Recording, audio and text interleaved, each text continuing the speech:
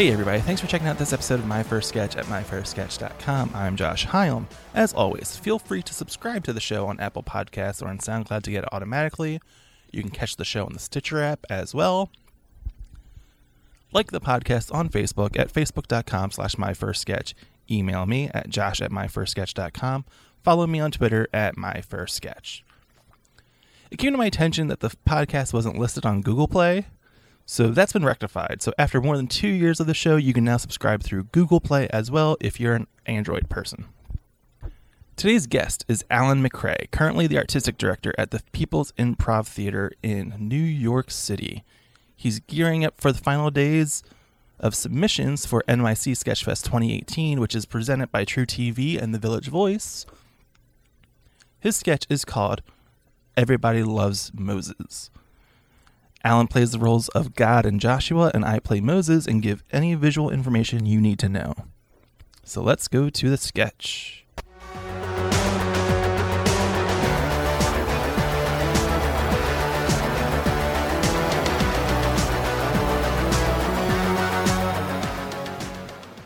Everybody loves Moses. Moses, the Bible guy, is sitting in his tent talking to God. God is represented by voice only, kind of like a telephone. Moses is very bored and antsy. So I said, well, Adam, I'm sorry you find the Garden of Eden so boring. It must really suck to live in paradise. And he was like, but there's nothing to do. So I'm like, what do you mean there's nothing to do? What about Eve? I made her naked for a reason, Adam. Think about it. And he said something about them being in a fight. So I'm like, look, Adam, I'm sorry I'm kind of busy right now, okay? I mean, I invented fish today. Yeah, that's right. I invented an entirely new species today. It swims in the water. That's where it lives. Did you invent something today? Well, no. You mean you didn't invent an entire new creature on the earth? Which, by the way, I also invented? Oh, yeah. So he just said whatever and kind of sulked off. Yeah, awesome. Hey, God, I have to... What were we talking about before, Moses? You were telling me about how you decided to make the trees green. Oh, right, yeah, okay. So I tried red and purple and a couple other colors, and I just kept coming back to green. Green was the money color, so that's what I went with, and it was brilliant, of course. Yeah, brilliant. You know, I almost made them blue, but then all the trees would be weeping willows. Yeah? Get it? Weeping willows? Because they're blue. Oh, yeah. That's really funny. Hey, that's my door. I gotta go, God. Oh, okay. Yeah, sure, I suppose. Plus, I have to get back to writing your book. I'm totally swamped here. Sorry it's taking such a long time. I've been kind of distracted. Oh, that's cool. Hey, if you want to use that blue trees joke, go ahead. Okay, God, maybe I will. Okay, bye then. Okay, talk to you later. Yeah, I'll see you around. You too. Take her easy then. Sure thing. Hey, don't print any false idols or anything. God, I have to. Yeah, okay, I'm sorry. Phone hangs up. Jesus Christ. Moses gets back to work. After a few moments, there's a knock on the door. Jeez, come in. Joshua comes in. He's Moses' right-hand dude, and kind of a coolie. What's up, Mo? Oh, hey, Joshua. Sorry about that. I thought you were somebody else. Never mind. No, don't worry about it. Hey, was that God I just heard you talking to? Yeah. Huh, man, that guy calls you all the time, huh? I know, right? He calls like 50 times a day. Oh, man, that sucks, huh? The thing is, it used to be cool back in the day. He would just call me up and give me orders like, lead your people out of slavery, Moses, or go paint blood on the door, Moses. Watch out for the falling frogs. But now he just calls me about whatever. Like the other day, he wanted my advice on what color to make polar bears. I was like, do you see any snow around here? Or bears? We're in the middle of a fracking desert. I don't know what to do. Well, whatever you do, just be careful. You know how sensitive he is. I know. You remember how mad he was when you forgot to invite him to your Halloween party? How was I supposed to know he spent all week on his meatloaf costume? Fair enough, but I still have boil marks from that time you forgot his birthday. Okay, I got it. A man can only have so many firstborn sons, Moses. That's all I'm saying. Okay, Joshua, What do you want me to do about it? Do about what, Moses? Oh, hey there, God. God's here. I gotta go. Good luck, Moses. Thanks. Good luck with what, Moses? Nothing, God. What do you want? No, nothing. Just seeing what you're up to this weekend. Well, the main wife and I are going up to Babylon for the weekend. See the garden, have our way with some slaves. Why? Oh, nothing. I just didn't have anything to do. I thought we could hang out or something. Oh, yeah, sorry. I would invite you along, but, third wheel and all. Wouldn't want to make you feel weird. Yeah, that's cool, Hope the weather's okay. Be a shame if it rained flaming sulfur or something. Okay, that's it, God. We need to talk. Talk? What do you want to talk about, Moses? Okay. Look, first of all, I just want to say I really appreciate you leading us out of slavery and all that. Well, I mean... And thanks again for the earth. It's really nice, especially water. That was a great idea. I guess I was on a roll that day. You see, I had this concept of wet, but nothing to really... It's just that I'm pretty busy with leading the people of Israel in the Bible and all that, and I was just thinking that I might need some time for myself, if you know what I'm saying. I see. Mm-hmm. Yeah, I get it. You think I'm boring. Is that it? No, it's not that. I really do just need some time to myself. Oh, okay. Well, that's no problem. Then I can thin the ranks out for you a little bit. Let's see. How do I turn on this flood again? Which one of those knobs is it? Wait, that's not what I meant. Please don't kill everyone. Oh, I see. I see how it is. I get it. I guess what you meant to say is that you need time to yourself with everyone but God. That's not how it is. It's me, not you, God. It's just that it seems like you are everywhere, like you're always watching. I was just wondering if you could talk to one of your other prophets for a while. That's all. I suppose I'll have to, considering you hate me and all. Come on, God, you're missing the point. No, I'm not. What kind of omnipotent super being would I be if I couldn't understand a point? That's great, God. You sure? We're still buds, right? Of course we are, Moses. I chose you guys for a reason.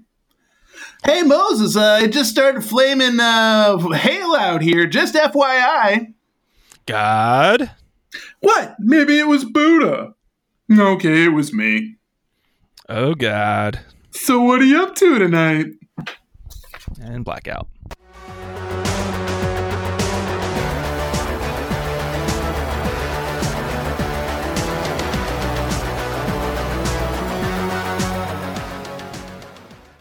Hey, Alan.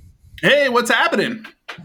So tell me about this sketch. Where did this idea come from? Oh, man. So I think that I actually wrote the first draft of this, because this is the second draft. I think I wrote the first draft of this when I was in college. So it probably would have been 2001 or 2002.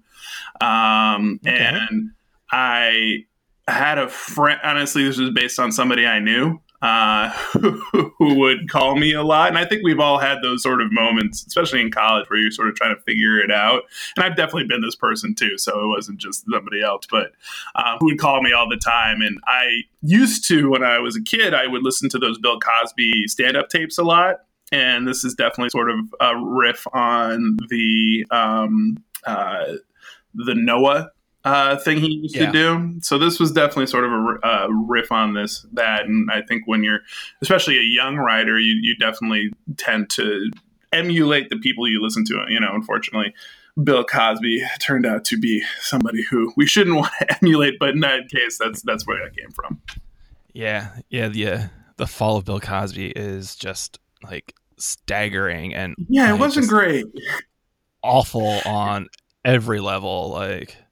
And I think, it's one of those things where you're just like, this guy is such an awful scumbag who deserves nothing but bad things in his life. And yet I think I probably wore out my Bill Cosby tapes growing up. And it's really, that was a really hard one, I have to say. Oh, absolutely. Like, I remember my parents had the records, and I love that Noah track. Yeah. Like, Cosby Show is always on, and he was one of those guys that, because he's from Philadelphia, like there's like, was this like a bit like hero bit to him.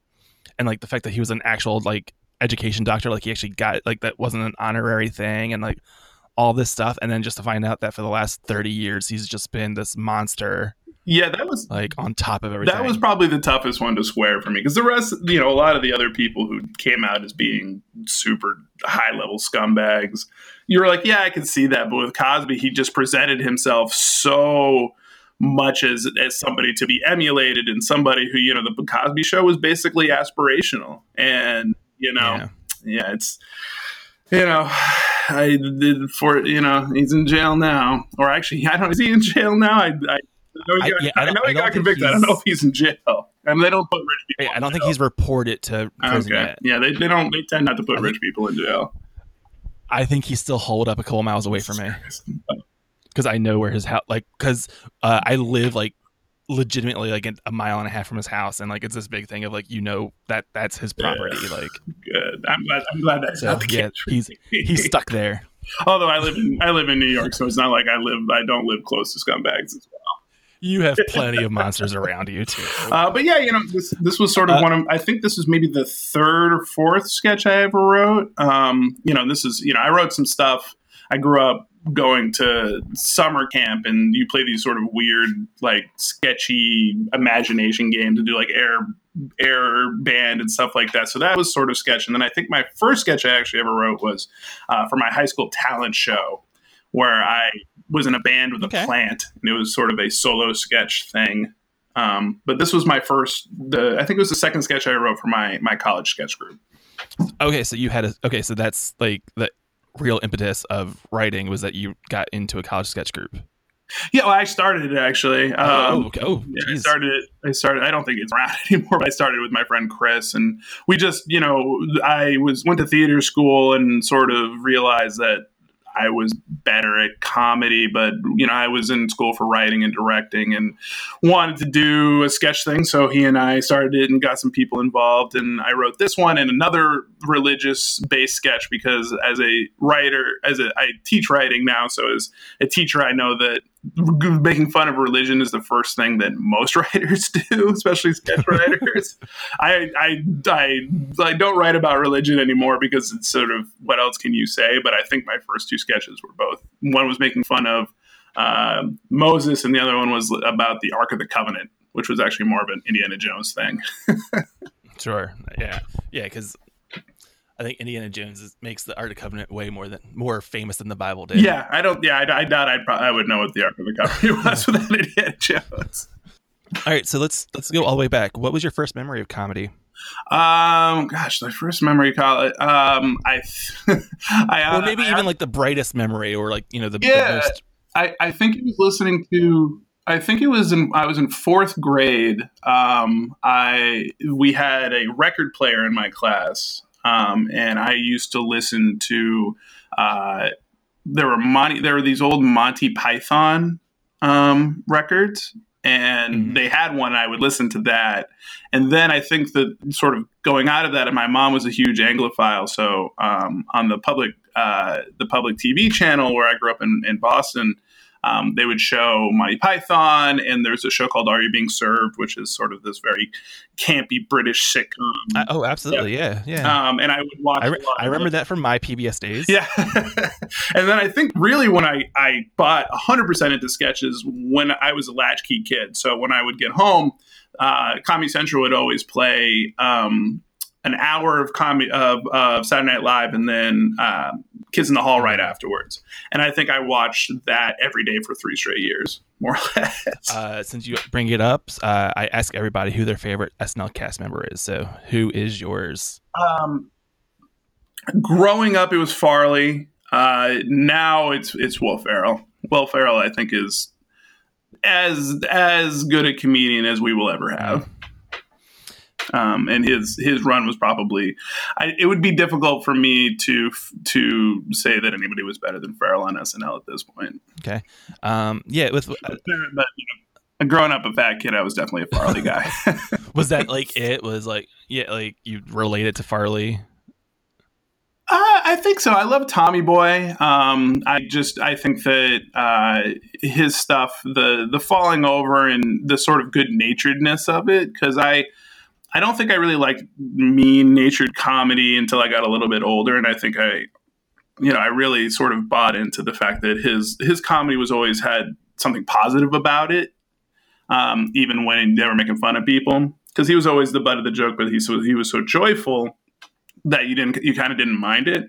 And it sucks to go back and, you hear about stuff now like him doing the Chip and Dale's sketch where he was so upset about that and how that was part of the reason that he went back to drinking and all this stuff. And you're like, oh God, this poor dude. But he was, at the time he was my guy. Yeah. It's probably been like 10 years or so now, but like, they wrote an oral history of Chris Farley, like where they interviewed all his friends, and reading that, it's very sobering. Like, oh, this guy wanted so much to be loved, and like he replaced that with substances and just prostitutes and all this awful like other stuff. Yeah, I think with comedians especially, it's something where we do this because we're trying to fill a hole in ourselves to some degree, and some people, it's not a big gaping hole, but for Farley, it consumed him, and it's sad. He was one of the greats. Yeah, that was a really rough month for me that when he died, because my grandmother had passed away like the week before. And then seeing on TV that Chris Farley was gone too, I was just like, "Oh, okay." Yeah, I think that Hartman's probably hit me a little bit harder because it was not so unexpected with Farley. Absolutely, but at that point, I was old enough to be like, "Oh, I've seen him recently enough that I knew that it was probably spiraling a little bit." With Hartman, it was just he had so much more in him, whereas with Farley, you could sort of see it. You could see the bottom coming to some degree. Yeah, because like he had like Farley had hosted Saturday Night Live like a month and a half prior, and he looked so like disheveled and so like unhealthy because he'd always been a big guy, but he always had that sort of weird athleticism to him. Like he was sweaty and like just like profusely sweaty and just the entire time. And yeah, don't go back and watch that. People listening to this, it's not a fun watch. And when you hear like, because in the monologue of the episode, Chris Rock shows up and said that he's been in the building all week as a substitute in case something went wrong. That's disturbing. That's very grim. They had to plan ahead like that. That's so sad. But like, with Hartman, because there was just the anniversary of his death recently, and it's one of those things where you go and you look back at Hartman and you're like, this dude would have won an Oscar at this point. Like he would have been Bob Odenkirk but better. It's just so much talent being wasted. Yeah, Phil Hartman's hit me really hard too, and because I was right as I was starting to watch SNL.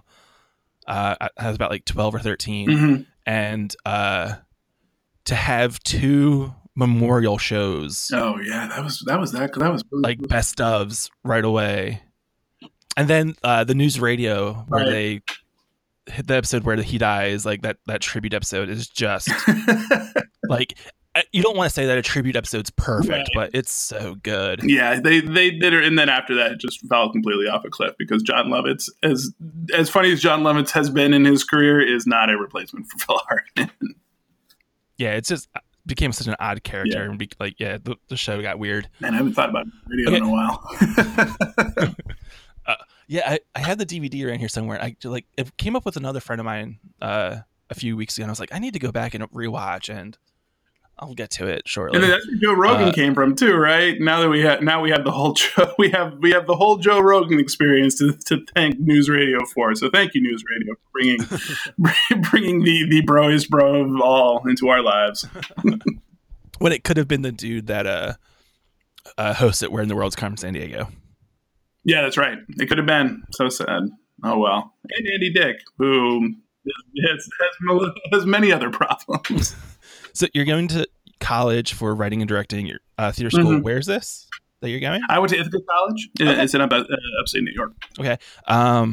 So why start a sketch comedy group on campus? Like I always tell people that I'm super jealous of people that had sketch comedy in college. Yeah. Because it was something I would have loved to do. Yeah. So why do you start it? I think the sort of, I always loved sketch comedy, and it was always something that I think was in the back of my brain. I had a playwriting class, and this I think was my sophomore year, my end of my sophomore year, and I wrote the final project was to write a play, and I wrote it. And the writing teacher, who was this really old guy, he was probably pushing 80 when he was teaching me, sat me down. He's a really nice guy, and he said, "Hey, this play is not a play." And I was like, I don't understand. And he's like, this is 60 pages of sketch comedy, and sort of broke it down to me that the way that my brain worked was not necessarily narrative. And you get those words a little bit later on, like, I took UCB classes when I first got out of college, and sort of the idea of game and the idea and how do you create something that's enclosed and build things around relationship. And he, sort of pointed out that my brain didn't really work in a narrative fashion. A plot, how do you go from point A to point B with anticlimax and all that stuff? So after that point, I kind of stopped. I think, it took me a little while to really reevaluate, but I sort of stopped thinking of myself as a theater person and started thinking of myself more as a sketch comedy person.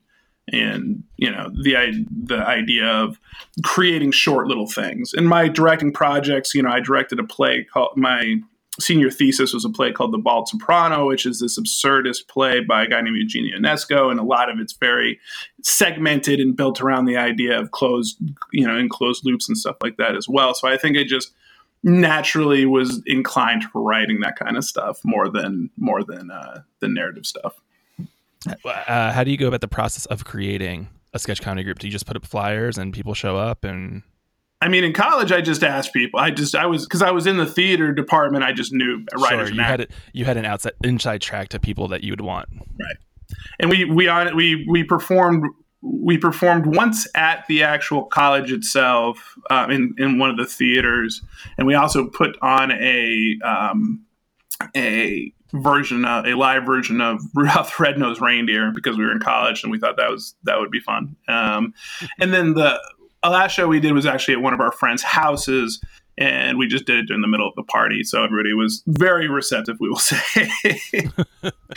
But yeah, it was more just me say, it was just us being like, hey, this would be fun. And then I moved to New York, and this was, I moved to New York in 2004. So this was pre-internet being as available. We had the internet, but it wasn't sort of the way that people have it now, where opportunities are posted, right? There's so many opportunities. It was more me going in there, and I took some classes at UCB. I did the improv thing, but I'm not really an improviser. My brain doesn't really work that way. So, I did some sketch, but it wasn't really till I moved back to Boston that I really committed to it.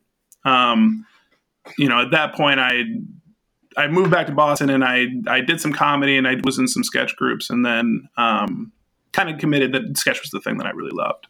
Let's go back. Is there who were your instructors at UCB? Oh, God. The only one whose name I can remember, there are two guys I can remember. Ari Vakadias was one. Brian Husky was one of my teachers. Oh, that's cool. I had this memory of John Glazer being one of my teachers, but somebody told me that he'd never taught there, so I might have just he might have just been at a show that I did. Other than that, honestly, I spent 2 years in New York when I was 22, and just spent all my time smoking as much weed as possible. So my memories are a little hazier than they probably should be. I was really not ready for New York the first time I lived there. Yeah, and you're not at 22 thinking that someone's going to ask you that question on a podcast 15 years later. So whatever, that's fine. But Brian Husky was one I remember as being if you don't know who Brian Husky is, just Google him. You'll recognize him. He was an awesome teacher. He's one of those guys that you might not know the name, but his face is everywhere because he's been in everything. Yeah.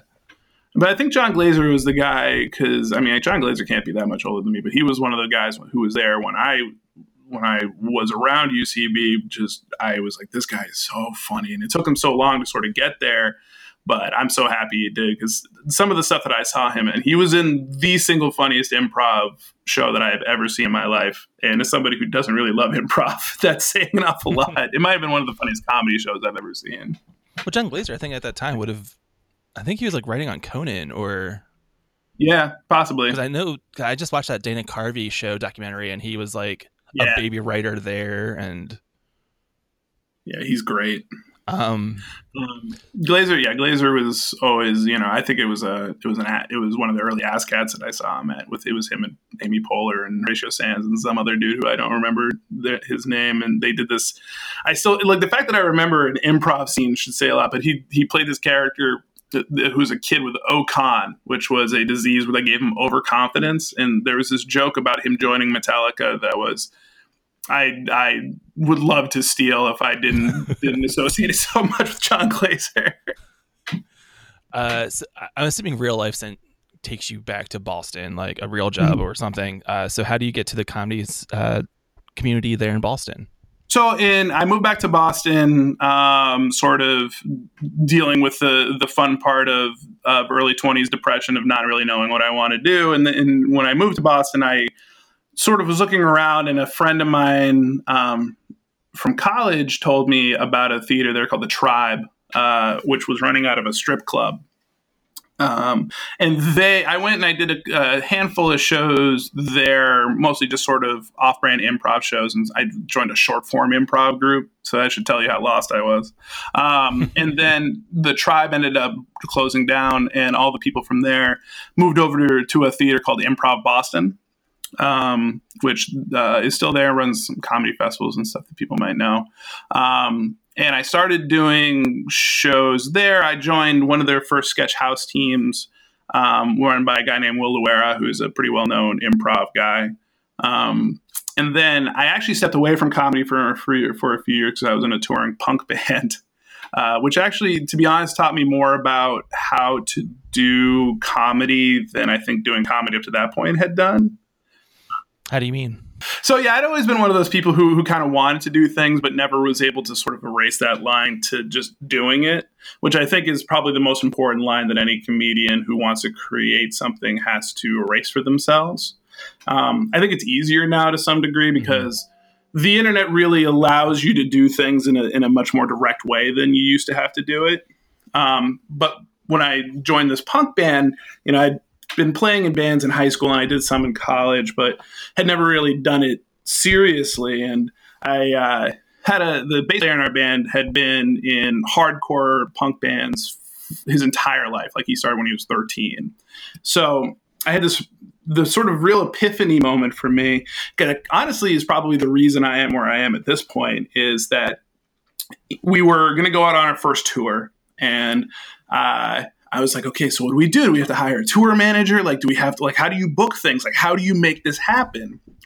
And my friend Kevin, who is the bass player, he looked at me and he said, hey man, it's really complicated. So what you do is we're gonna send an email to a booker at a bar, and we're gonna say we would like to play a show there. And if they say yes, we're gonna play a show there. And if they say no, we're going to send an email to another bar until we find a show.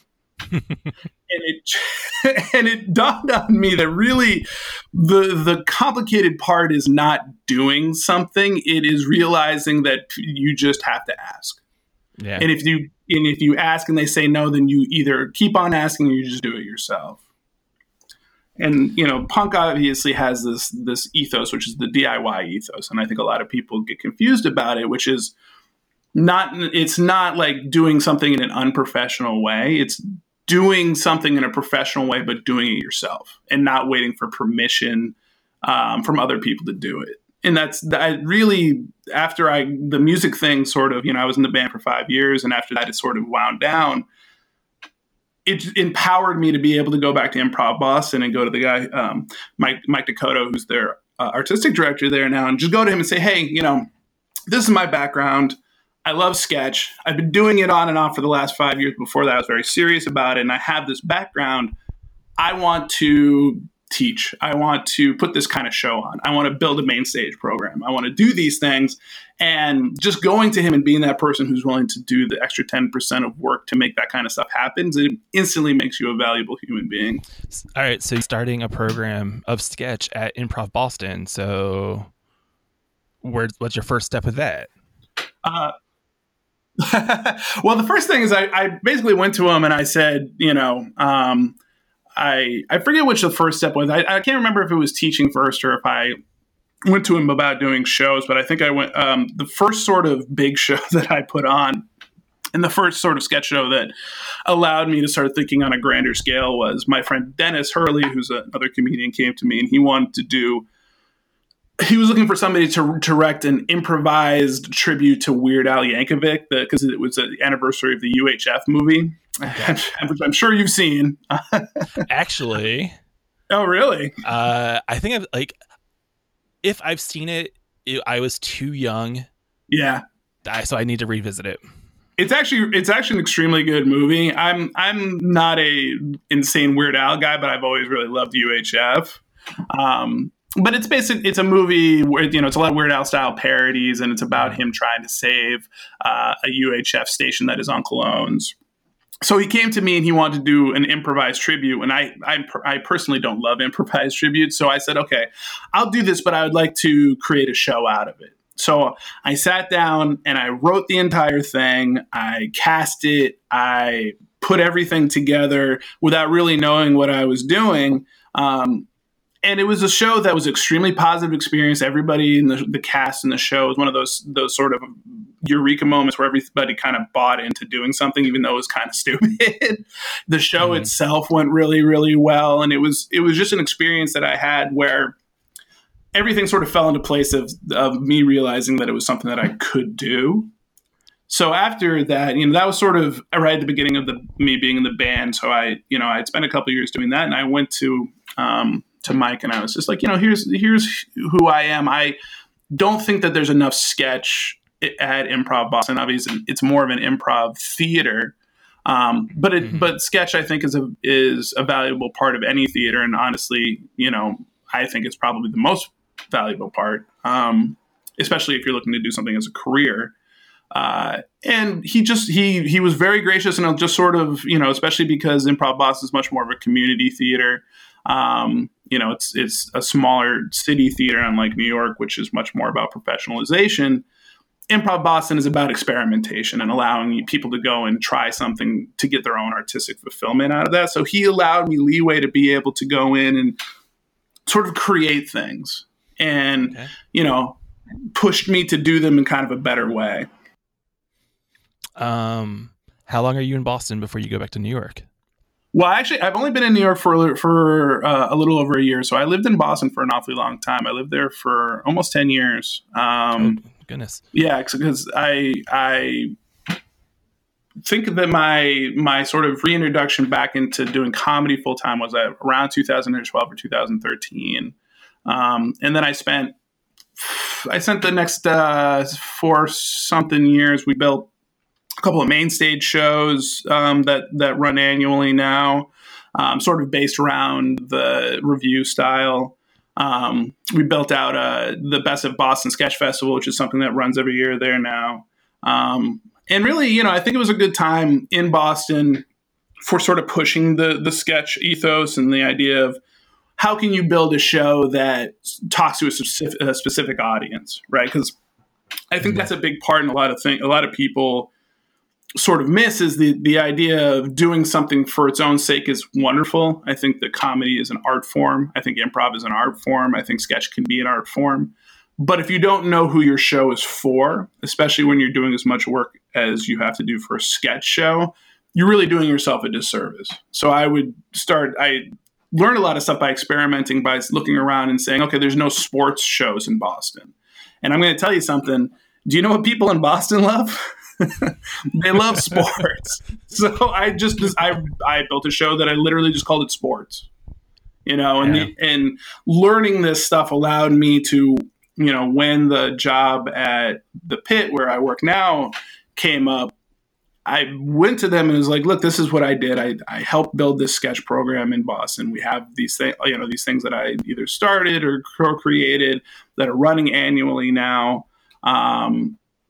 And the Pit was looking for somebody to basically come in and reestablish the sketch program because they had sketch there before, but it had sort of fallen into disrepair a little bit. So I was basically hired without a job title to go in and build, to sort of reestablish that part of the theater. The Pit, their sketch program was largely, like, at least to begin with, was Kevin Allison taught there for a while, and I'm going to completely screw up his name. Ali. Oh yes. How do you say it? Like he's actually owns the theater. His name's Ali Paranakian. Okay. Yeah. Okay, so it is still his. Okay, it's still his project. He owns the theater, and he's actually been down mostly in North Carolina because of Pitt starting a theater down there during my tenure. But he's been really invaluable in sort of helping me. And he was in the sketch scene for years and years and years, and wrote for Saturday Night Live and did all this cool stuff. So, Kevin Allison is actually, I don't think I've actually ever met Kevin Allison. But they did have a sketch program there, and obviously they have the New York Sketch Fest, which is something I run now. And there was a place for it. It just had been one of those things where they hadn't had somebody who had that real passion for it for a while, and it just allowed me to go in and just say, okay, how can we build this? How can I empower our artists to sort of put the real work that it takes to put sketch out? Honestly, it's for me, it's not necessarily any of my doing. It's just providing space for the people who have the talent. So tell me about the average week at the Pit. How many shows are you in charge of? How many shows are you putting on as like the scripted programming? Well, the thing is that our theater has 3 spaces. So our theater is an interesting model because it's both a place where you can really do experimental stuff, or you can do those sort of general improv shows and learn your craft and do all that, because we have somewhere between 10 to 16 shows every single night of the year. We have a huge amount of need for artists. So for me, it's partially about, giving this space to people who are going to try stuff out, and then being able to focus on a few shows that are building something in that I can help on the production side. It's about being open to artists who have ideas to come to me and say, this is my idea. This is who I think this is for. And a lot of my job is pushing them to either really tell me what their idea is, because a lot of times people will come in and they'll give me the idea they think I want to hear as opposed to the idea that they really care about. And then figuring out, how do we package this? How do we help you market it? How do we help you do the things that will lead you to be a working artist as opposed to somebody who just likes doing comedy? So in terms of our average week, for me, it's a lot of different things. It's finding enough shows to fill our schedule. It's figuring out who are the people who really care about this, who are really trying to push their art form forward, and meeting with them and trying to help them figure that part out. Currently, I am organizing 2 festivals. We have Sketchfest, which is coming up in October, and we just opened up submissions for SoloCom, which is a festival where people do brand new solo shows. So it's pretty busy. And we also I started a Sketch House Teams system a little over a year ago, and we're entering our 3rd season. So I also am doing setting up auditions and stuff for that. How many house teams are there currently? Well, for Sketch we have 8 teams, and for improv I think there are 12. I want to say. But the sketch, I'm not in charge of the improv team, so it's for the sketch that we have currently have 8. How regularly do they perform at Pitt? Like, what's the cycle? So our house teams are on a 4-week cycle. So we pair them up in 2 teams before, and a team will perform every 4 weeks, basically. And the seasons are about 6 months. Goodness. So it's pretty regularly. When the first season we only had 6 teams, and honestly, that is not enough time. So a house team's performing every week, like. Oh, yes. Is that every Tuesday is our house team. Okay. Yeah. Oh goodness. Yeah, it's a lot, man. You learn an awful lot running a comedy theater anywhere, but running one in New York, it's a crush. It's a lot of fun, but it's definitely a lot. You run the festival. You're a producer on the festival. I'm one of the team here down in Philadelphia for our sketch festival. So I'm very curious about what are you looking for when submissions come in? Like, is there an inside track? Is there a tip that you would give to someone that's submitting to New York Sketch Festival? I think for me, we try to accommodate as many teams as possible. Our festival is built around emerging people. We do have headliners and cool shows that are kind of, the sort of sizzle on top of the steak. But for me, I really enjoy getting teams this is the first time they've ever submitted to a festival, or teams that have something new to try. I think a lot of, in terms of looking for stuff, I get such a wide range of submissions, and I think that it's partially on me to sort of look past, okay, this group has a super professional reel or a super professionally made video sketch or this or that.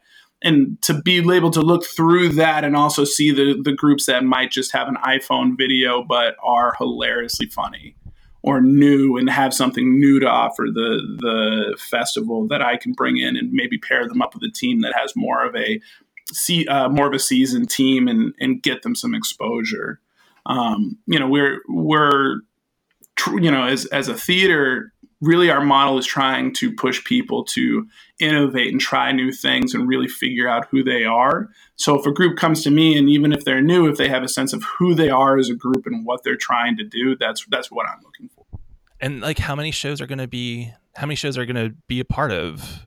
Like, what's it's a Thursday through Sunday, right? Yeah. Last year we had 90 individual groups.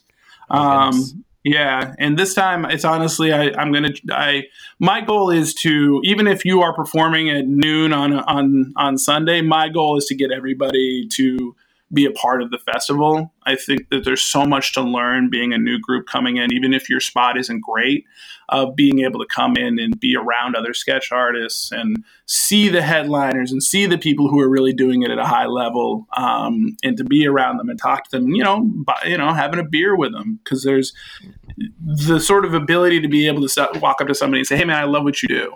And how do you do it? Or like, what are you like? What's your process is what I'm trying to get out of this festival. I think there's a level of, I think that still, it's definitely different with the internet, but I think the level of people feeling like there's some sort of secret to comedy is a damaging thing for comedians. And so being open to allowing new people to come in and learn is really important to me, and something I try to instill in the festival and our programming. Yeah, that was something that we were really trying to push for this year, with like creating a community of people. Like we were, and I think we will for next year too, like actively encouraging, hey, go out to meals together, go get a drink after. Let's, yeah, for sure. Let's not just be in the theater. Let's go and be a part of things. But now, granted, I did so much and I was so exhausted that I didn't really get to enjoy half those things. But like, yeah, no, I know that feeling.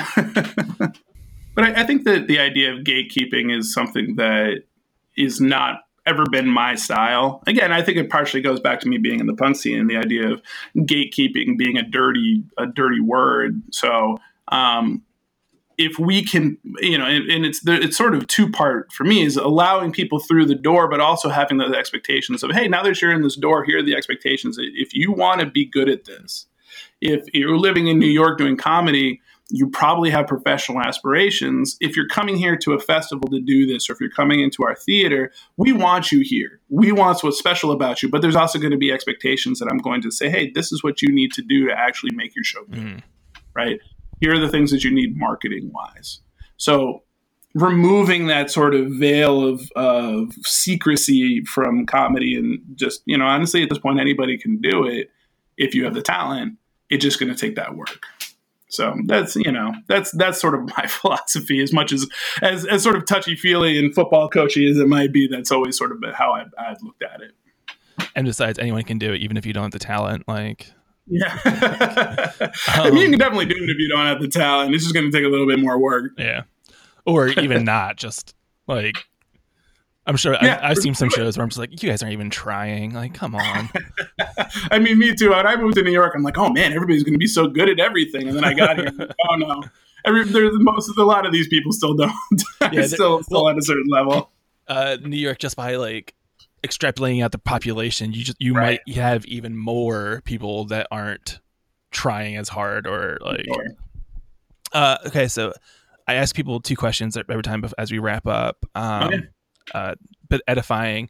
First question is, And you've mentioned a few things throughout this conversation, but what is a piece of advice, a piece of wisdom that you would give to a new sketch comedy writer? Yeah, I think for a new sketch comedy writer, like I said, I'm a teacher, so it's something that I always tell people when they first start is just finish the sketch. I think a lot of people get bogged down by writing a joke that they think is not funny and then getting stuck on that joke. Just get to the end. No first draft is ever your last draft. So when you start something, just finish it, get all the way through, get to that end line, and then go back and fix it after that. In terms of people who are attempting to build shows or to start groups or to do something a little bit more serious in comedy, always ask yourself why you're doing it. If you're going to make a video, why?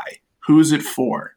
If you're going to spend money on anything, always know why you are going to do it. I think a lot of times people just make stuff to make stuff. And if the idea is to make something good that other people are going to want to watch on the internet, which is a glut of content, always ask yourself why. Who's it for?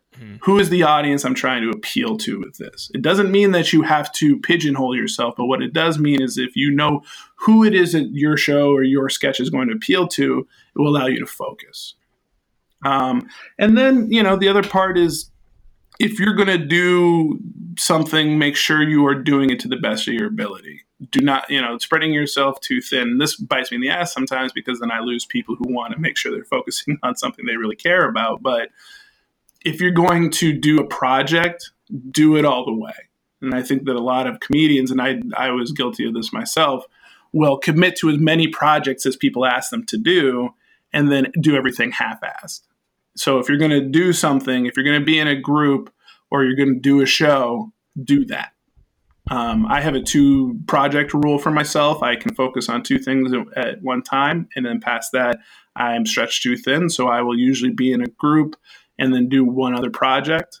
That's not for everybody, but that's just my general rule. Are you currently performing as much as you'd want to, or not even remotely? No. I in Boston, I had a day job, and while also sort of working for the theater and teaching and directing and producing.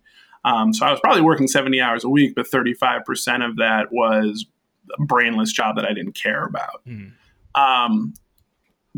By sort of, sinking into this role as an artistic director and a producer at the theater, it's really, up to this point, really been me sort of helping other people figure out their shows or their dreams. So I actually made a goal for myself last month to start sort of figuring out my artistic stuff, my performances, that kind of stuff. So it's definitely, you can lose that sometimes. You get an artistic job. No, absolutely. This is great. I'm doing this artistic thing all day, and then it gets to be 6 o'clock, and you just don't want to think about comedy anymore. Like, this isn't even a full-time thing, but a full-time job for me. Yeah. But between being a producer on our festival and doing this podcast, yeah, I haven't done anything on stage as much as I wanted to. It's to the point where I've put myself a goal of getting a speak. Well, I'm going to get a slot at the Sketchfest if I want it, but to have a show at next year's Philly Sketchfest, ready to go for myself, Yeah, and that's that. I mean, that's one other rule that I can, or one other sort of piece of advice I can give to people who are listening to this, who are looking for it, is always book the show, even if you're not ready. Give yourself a month and a half, but book the show, because comedians by definition are lazy human beings. And if you don't book the show, you're never going to make it. So, even if you don't feel like you're ready or your group isn't ready, book that show, tell everybody else what the expectations are. And if they're not willing to buy in, then say, I still love you, and move on to the next person. Yeah. That sounds, yeah. Give yourself some time to get ready and then get ready. Absolutely. Yeah. And then finally, you just mentioned that you're not performing as much as you want to, and you're doing way more producing and mentoring and teaching. But why do you do it? Why is this how you've chosen to live your life, to spend your time? I think partially it's because I'm good at it. I think that I figured out that helping people and producing and, honestly managing to some degree is something that I'm good at. I'm good at pushing people to do the things that they really want to do. I'm good at sort of pointing out the professionalization of things to people. And that's sort of being the kind of Pied Piper person. It was not anything that I ever really thought that I was going to be. But when I started doing it, I realized that being that person who's willing to do that extra 10% just came naturally to me. And I got to put things together that I wanted to see. And so for me, you know, coming into the theater and sort of trying to either build things from scratch or to sort of elevate certain things, being able to look at somebody or a project or a show or hear an idea that I personally want to see on stage or on TV, that's being able to help do that is probably my favorite part of the job. It's, you know, it doesn't necessarily scratch the artistic itch all the time, but it fulfills me in a different way. All right. That sounds good. I like that. Yeah. Like I said, there are bad days and good days, but the good days are, you know, I worked at Starbucks for 10 years because I got health insurance. every day I'm a full-time artistic director is better than my best day at Starbucks. All right. Thanks, Alan. No problem, man. Thank you so much for having me.